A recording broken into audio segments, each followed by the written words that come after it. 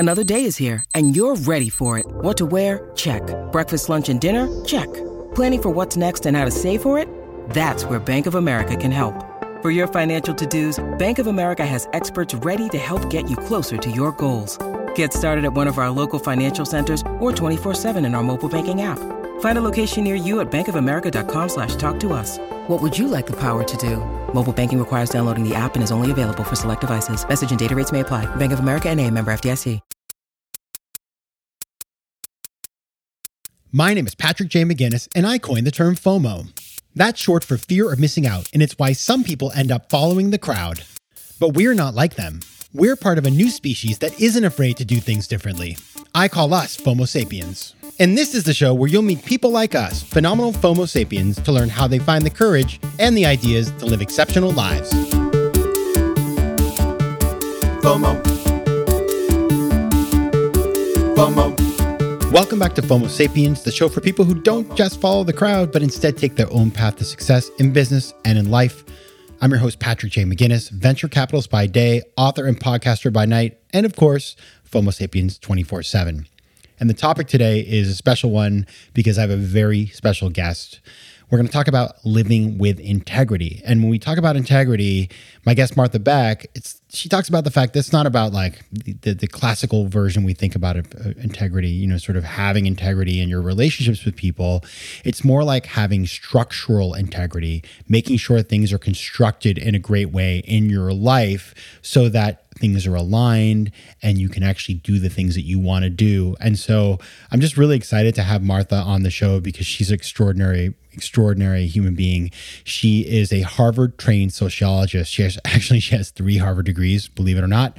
She's a world-renowned coach, and she is a New York Times best-selling author. She has published 9 nonfiction books, a novel, and more than 200 magazine articles, and she's been a monthly contributor for the Oprah magazine for the last almost 20 years. And her new book, The Way of Integrity, Finding the Path to Your True Self, was an instant New York Times bestseller.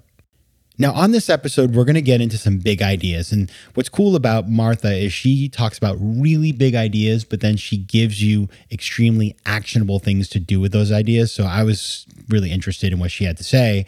That's why I wanted to have her on the show. And she's going to talk about how you can determine whether you're on the right path or whether you need to change course. And, some of the stuff that we're going to talk about, sometimes if you told me we'd have this conversation, I'd say, well, it sounds a little woo-woo for FOMO sapiens. But I'll tell you something. What I learned is the kind of things we talk about are fundamental building blocks to figuring out how to build a life that actually looks like what you want. We're also going to get Martha's hot take on the Great Resignation, which is a topic that I find really interesting, and what our work lives are going to look like after COVID. Now, a small ask for you today is I would love to ask you to please subscribe, rate the podcast, and share the podcast with people that you think would like it. I'm always looking to build the community, find more FOMO sapiens. And so if you know somebody, send them this episode and maybe tell them to check me out on Instagram and engage. Tell me who they'd like to see on the show. I love hearing from you. And now on to the interview. With Martha, I have my question I like to ask, but to be honest with you, it wasn't very hard to go deep with her. She gets into it pretty quickly. But I still asked her my very favorite question, and the question is this. What's the most important decision that you've had to make to get to where you are today?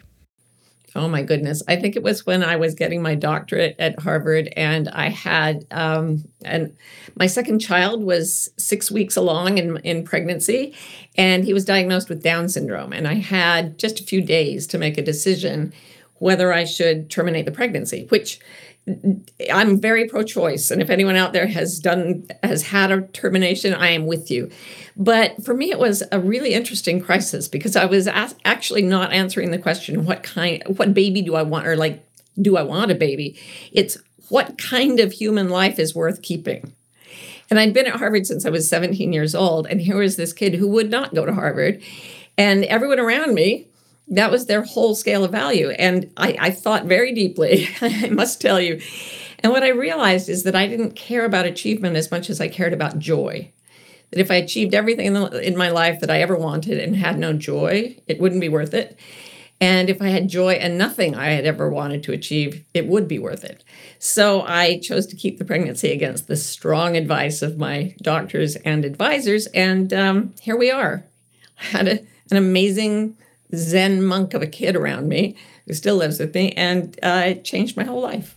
As you tell that story, I think of all of the overachievers out there, all the people who are always going for the brass ring, and all of the things you prize for yourself. You suddenly realize that you don't want to impose them on somebody else, that the metrics are completely different for that person. So did that experience change you going forward so that you had a more holistic view of, I guess, what matters? Completely. Because I realized, as I'm making the decision, it was so interesting. One of my top advisors in the graduate school, he advised me very strongly. He said, at least put the kid in an institution because it will ruin your career if you don't.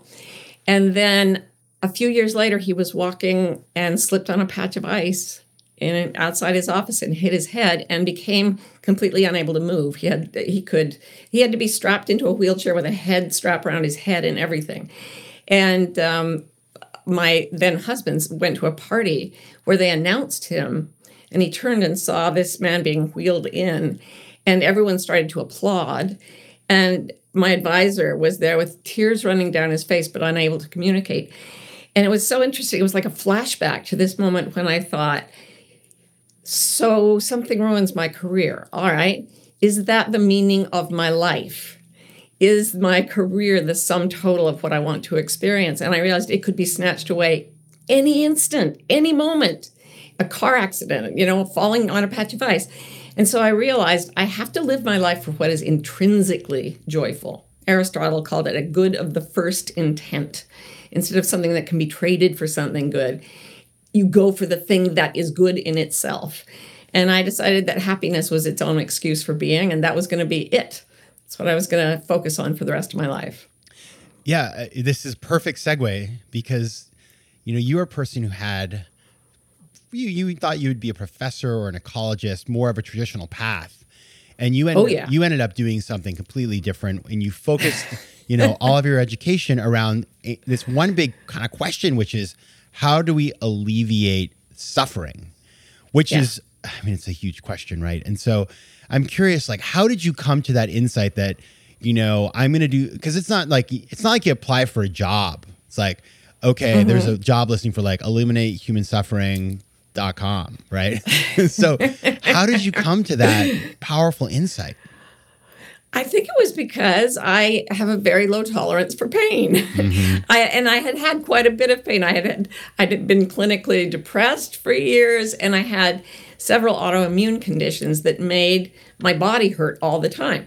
So if you're constantly, and I don't know whether that contributed to the depression or whether it was cyclical, but when you're emotionally miserable and in physical pain all the time, you very quickly start to lose interest in all the hopping and jumping. And you're like, I'd really just like to feel better.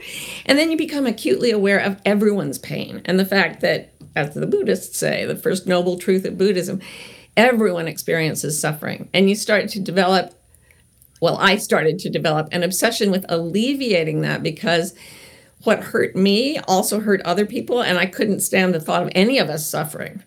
I went back on your website and I was looking at your prior work and the books you've written, and you've gone into very personal areas of your life. You just mentioned your son at the beginning of the interview and that wrenching decision about his, whether or not to terminate a pregnancy. You talked about being a survivor of sexual abuse as a kid. These are things that people don't talk about. Especially, nowadays I feel like people have moved into a place where those conversations happen more. But at the time, I can only imagine it was controversial, especially to the people in your life. So how do you get to the point? That's at the end of the day, when I saw that, the word that came into my head was courage. Oh, thank you, Patrick. For me, it was more just desperation. For one thing, I grew up in a very regimented culture. I grew up in the most Mormon part of Mormonism with a family my father was a pillar of the Mormon faith. And that's where the sexual abuse came from. So when I started questioning that, it also meant questioning his ability to hold his integrity in his whole life. And then the pressures that came to him from his religion. Then I questioned the religion itself. Then I questioned all religion. It just, dominoes started falling everywhere. And what I saw over and over and over again was that leaving what is our truth, if we split from what we actually experience and pretend at all in order to please any kind of cultural norm around us, we begin to suffer, and then we begin to cause other people to suffer. So yeah, I wrote those things down because it's very difficult to get out of those situations. It's very difficult to tell the truth. You lose people, you get attacked verbally, sometimes physically. And I knew there were millions of people feeling similarly trapped, and I wanted to write to them, like, here's how you can get out, even though it's hard. FOMO. Tudo bem, meus queridos Fomo sapiens? Now that right there was Portuguese, and as you know, I love speaking foreign languages. But I'm not alone. 1 in 5 Americans have learned a new language on their bucket list. If that's you, make 2024 the year you finally check it off that list with Babbel, the science-backed language learning app that actually works. Don't pay hundreds of dollars for private tutors or waste hours on apps that don't really help you speak the language. Babbel's tips and tools are approachable, accessible, and delivered with conversation-based teaching, so you're ready to practice what you've learned in the real world. Now, FOMO Sapiens, you know I speak 4 languages, and it takes work to stay on top of them, especially with French. C'est difficile. But with Babbel, I'm able to practice practical conversations that I can actually use in the real world. Here's a special limited time deal for our listeners. Right now, get up to 60% off your Babbel subscription, but only for our listeners at babbel.com/FOMO. Get up to 60% off at babbel.com/FOMO. That's spelled BABBEL.com/FOMO. Rules and restrictions may apply. FOMO. Now, your new book is continuing on this journey, because as what I was thinking as you're talking is like living truthfully or living, in a way that you are able to be integrated. It's not like a continuum. It's not like one day you're trapped in this bad place, the next day you're free. No, it's like you need to work away at the layers and build up the courage and the self-knowledge and the insight and the life experience to be able to see the areas where, you may not realize something bothers you until later on, right? And so, that you've just come out with this book this year, which is called The Way of Integrity, instant New York Times bestseller. Congratulations. And so I do want to talk about it because you guys kindly sent me a copy of the book, and I dove into it over the weekend. And it's a beautiful book for now. It's also timeless. But the topic, it's great because when I first heard the title, I thought one thing. And then as I read, of course, I realized it's more than that. So it's all about integrity. And I want to hear first, like, how you think about integrity, because it's a really important way of thinking about it. Yeah, it sounds very prim and moralistic and maybe even religious, but I am not religious and I'm not really moralistic either. But integrity really just means intact. I see it as a mechanical issue. So an airplane in mechanical integrity can fly. If it falls too far out of mechanical integrity, it can't fly.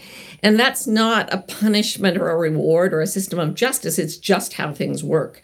So I think that when we are united with what we deeply feel, there's a lot of research on this. When we're split apart from what we deeply feel, we start to get out of alignment and we start to crash. People who just lie a little bit less, for example, for about 3 weeks, have fewer doctor visits, fewer arguments with their spouses, their careers are going better. That's just if they tell a researcher, okay, I'll stop lying quite so much for a week. And if you add up the number of times we depart from our truth over a lifetime, you can get into some really, really murky territory and you can fall apart. And coming back into integrity is the solution. And you say integrity is the cure for psychological suffering, period. Yeah. Now, first, I want to differentiate between pain and suffering, because you can go through intense grief and like what happened to me when I was 29, I was so desperate to figure out what I really believed that I decided that I would not tell a single lie for a calendar year. I do not recommend this. Wow, radical truth. It was an intense year. And I lost, and that was the year I became open about the sexual abuse. And I left my religion, my family of origin, which was huge, my community of origin, my job, figured out I didn't really like it. my whole industry, didn't love academia. I figured out I was gay, so there went my marriage. I had to flee from where I was living because we were back in Utah temporarily. So I lost everything and I was grieving intensely, but I wasn't suffering. I define suffering. I saw a pain clinic once that had a sign that said, pain is inevitable, suffering is optional.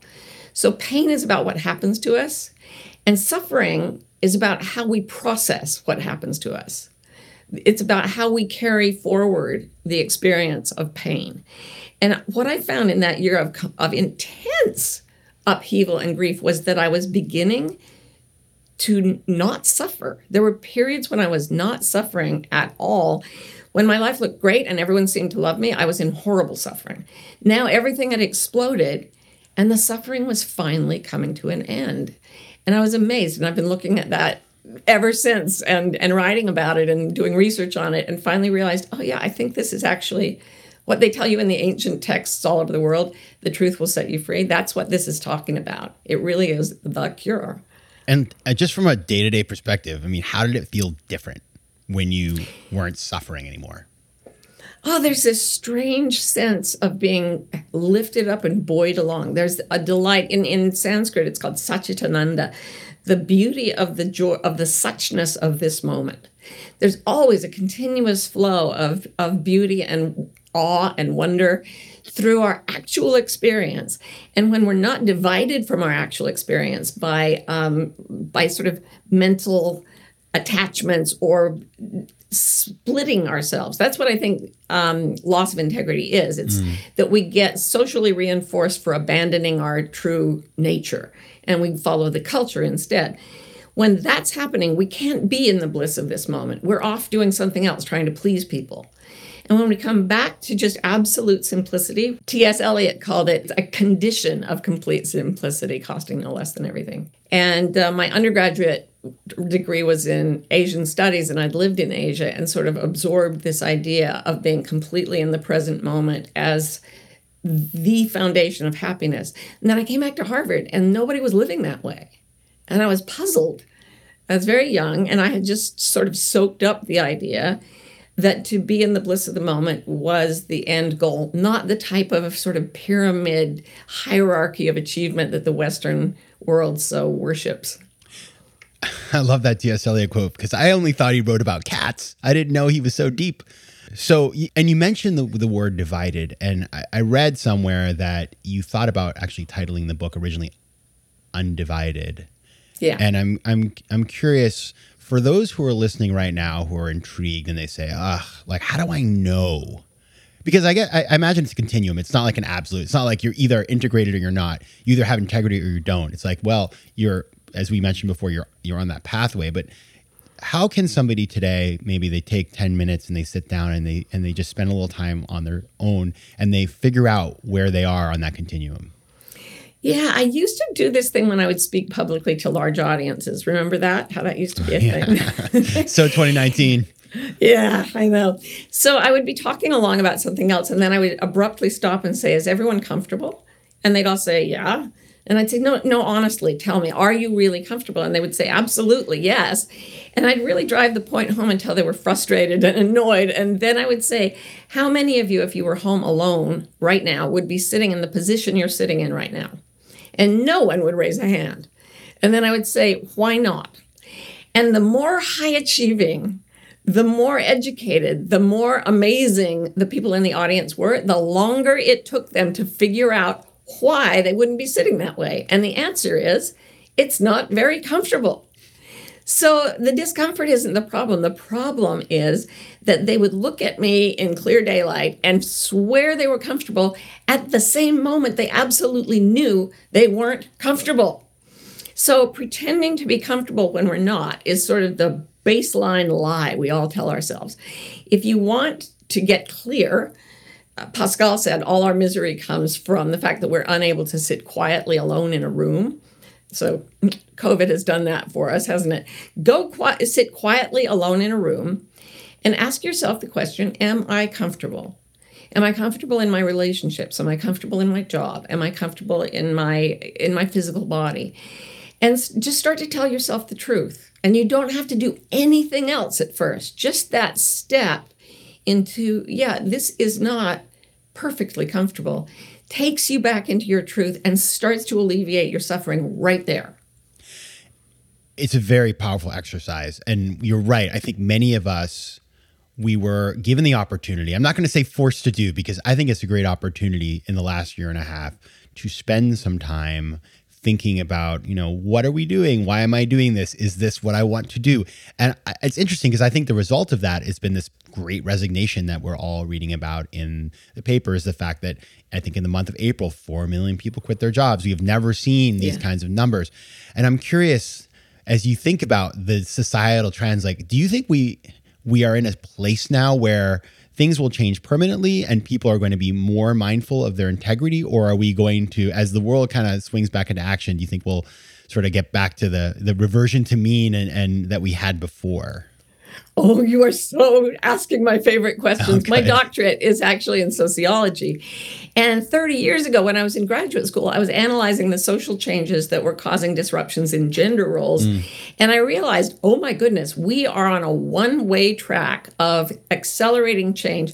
It's accelerating exponentially, and the exponent at which it is accelerating is also accelerating exponentially.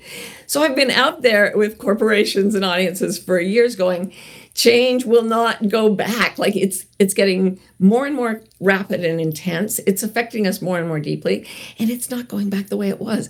So here's the thing. COVID let a lot of people out of their cultural cages, the assumptions, for example, that we have to go sit in the same building to do the same work at similar sized desks under fluorescent lights. That's a factory model of production. That's Henry Ford's model. And you know who loved Henry Ford and sent him a medal for creating the modern job? Hitler. I'm not even kidding. Look it up. Oh, no. So what happened is everybody was like, I'm very comfortable going to this office and sitting in this position in this really uncomfortable polyester suit or whatever it was.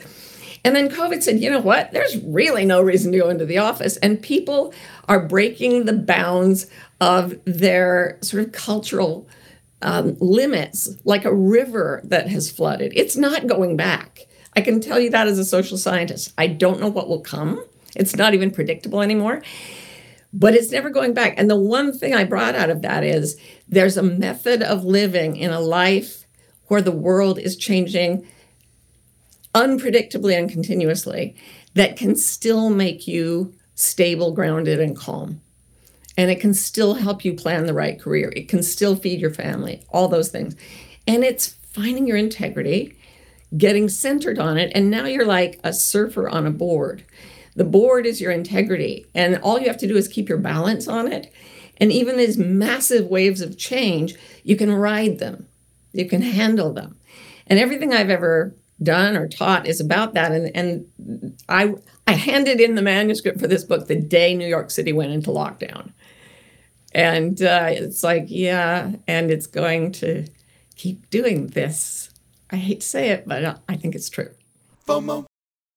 Quick math. The less your business spends on operations, on multiple systems, or delivering your product or service, the more margin you have and the more money you keep. But with higher expenses on materials, employees, distribution, and borrowing, everything costs more. So to reduce costs and headaches, smart businesses are graduating to NetSuite by Oracle. NetSuite is the #1 cloud financial system, bringing accounting, financial management, inventory, and HR into one platform and one source of truth. With NetSuite, you reduce IT costs because NetSuite lives in the cloud with no hardware required, accessed from anywhere. You cut the cost of maintaining multiple systems because you've got one unified business management suite. And you improve efficiency by bringing all major business processes into one platform, slashing manual tasks and errors.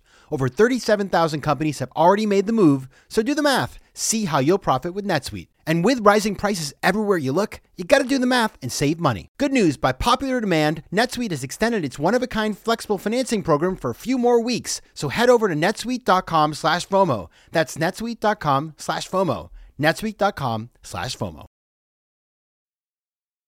FOMO. I used to wonder what it would be like to live in 1968 because I remember when I was, in school, we would read about 1968 and it wasn't just like the US, it was like, everywhere. It was Mexico City had the student shootings and you had the red shirts in Italy and you had this like kind of global conflagration.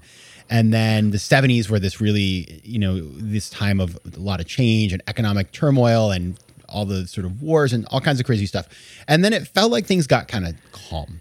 And then, and so then in the last couple of years, I've been thinking to myself, these are historic times. We are living in times of rapid change, and there's lots of good things happening too. And if you take a long view, I was with a guy the other night who runs a foundation that is it's entirely focused on cultivating a 10,000 year view, which I thought was really interesting, right?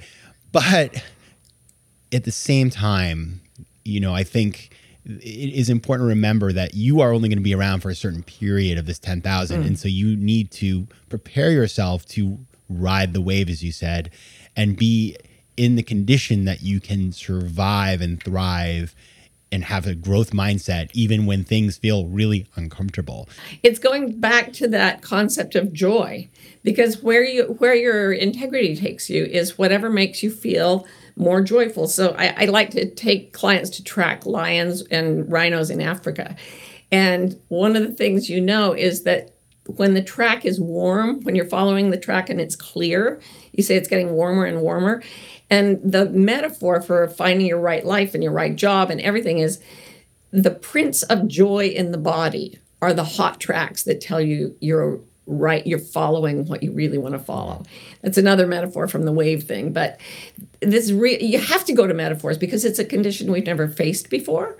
And we need all the metaphors we can get. And it turns out they come from ancient practices. Surfing is ancient, and so is animal tracking. And when we go to that sort of primordial self, we can track through any environment. We can surf any wave.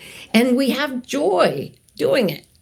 Now, you mentioned that your book, you turned it in right when COVID hit. And, that's when the FOMO nearly died of the COVID-19 illness. But as I was researching you yesterday, I realized you've been talking about FOMO since the early days when it hit the dictionary back in 2013. You wrote about FOMO and really, by the way, your article on FOMO, which everybody can Google and we'll put it in the show notes, from 2013 for Oprah Magazine, you hit the nail on the head about how to think about FOMO, which it was very validating for me because I was like, well, okay, if she thinks about it that way and I said it, I think about it that way, then I'm clearly on the right track. I'd love to hear your updated hot takes on what you think about FOMO right now, how people, because it's back, by the way, it's like supercharged. Give us your take. First of all, I have no idea what I said, but I'm really glad you liked it. As I told you, the first thing I thought of when I saw the acronym was flocks of magic otters, which just gives you a clue into my personality. So I don't know what I said, but what I would say now is you're missing out if you're not here now. It's that old, it's kind of almost a bromide now, be here now. Mm-hmm. But like one of the things, I was speaking to a group on Zoom the other night, and I was remembering a Navajo prayer, and it's called the beauty prayer. And it's just, as you go through the world, you say constantly, beauty before me, beauty behind me, beauty to my left, beauty to my right, beauty above me, beauty below me, beauty within me. But you don't do it that fast. You stop and look for beauty or joy or love or whatever it is in all the 7 directions. And when you do that, you snap into a sense of being so vibrantly alive. And at that moment, you're not missing out on anything. So you're being absolutely true, absolutely present, because both the past and the future are only figments of our imagination, right? So when you're really on the track of your integrity, there's no possibility of missing out because you're saturated in every way by this bliss of being I keep talking about. Yeah, I think after this whole period, listen, I'm very in touch with my FOMO. I'm super. I know I have all these stimuli, and what I have noticed is after the last year and a half, I feel it much more acutely, and I also though know what it feels like not to have it, and I know I have a pathway back to that spot because I've crossed the Rubicon to the point where it's sort of like if you've been a really great athlete. And then you're thinking about training again, you know what it feels like to be in peak performance. And so you have a place that you can go to. You have a mental model that is available to you. So So I love what you've just said with that kind of mantra, because that's a really powerful way. I think mantras, especially when you're trying to get into a place, even just saying the word now, slowly to yourself, that's a really good way to just focus on the moment. Yeah, absolutely. Now, Martha, all that said, you are a FOMO sapiens. You've taken a really unique and powerful path, but you are also a human being. And I imagine that once in a while you do fear missing out on something. So what do you sort of, as you think about things you might miss out on, what gets you a little bit fired up? Gosh, you know what? I used to have FOMO for literally everything. And now I can't. Like if I died tomorrow, I think I would miss seeing how this great adventure plays out. Okay, here's one. I developed a foot problem after breaking my foot in Africa and couldn't walk really well for a few years. And I developed intense fear of missing out on the experience of walking through the world, walking down the streets of Manhattan, walking along a river. Oh my goodness, the desire to walk was overwhelming. I just had surgery and I think I will walk on it again. But here's the thing, Patrick. One thing I ask people is, what do you want? Tell me what you want. Make a list. And then I say, now, when you wake up at night and it's dark and it's silent and there's no one there, what do you yearn for? And they give me a very different it's a very different list. And it has things on it like peace, joy, connection, love, beauty, all the stuff I've been talking about. And here's the thing. The only real FOMO is for those things we yearn for. Because if we get what we want and not what we yearn for, we'll still have FOMO. But if we may not get everything we thought we wanted, but we get everything we yearn for, we do not have FOMO. And I think you teach people to switch and go to the place where they're truly experiencing the moment and they get the things they yearn for from that process. And that's brilliant. Good job. Thank you so much. The book is The Way of Integrity, Finding the Path to Your True Self. You can find Martha at marthabeck.com. Martha Beck, thank you so much for joining me. Thank you, Patrick, for your FOMO, for your podcast, and for everything you're doing in the world. FOMO. Can't get enough of FOMO Sapiens? Join me on Patreon for ad-free episodes, bonus material, and exclusive content that will help you to master FOMO and position yourself for greater success in both business and life. Go to patreon.com/FOMO Sapiens to learn more. You can also connect with me on Instagram at Patrick J. McGinnis, on Twitter at PJ McGinnis, and on LinkedIn. I love hearing from you, so don't be shy. FOMO Sapiens is recorded in New York City. Theme music is by Mike McGinnis, and editing and post-production is by Josh Elstro. If you like today's show, please be sure to rate it and recommend it to your friends. And as always, you can find me at FOMOSapiens.com and at PatrickMcGinnis.com. To advertise on FOMO Sapiens, reach out to contact@FOMOSapiens.com. FOMO.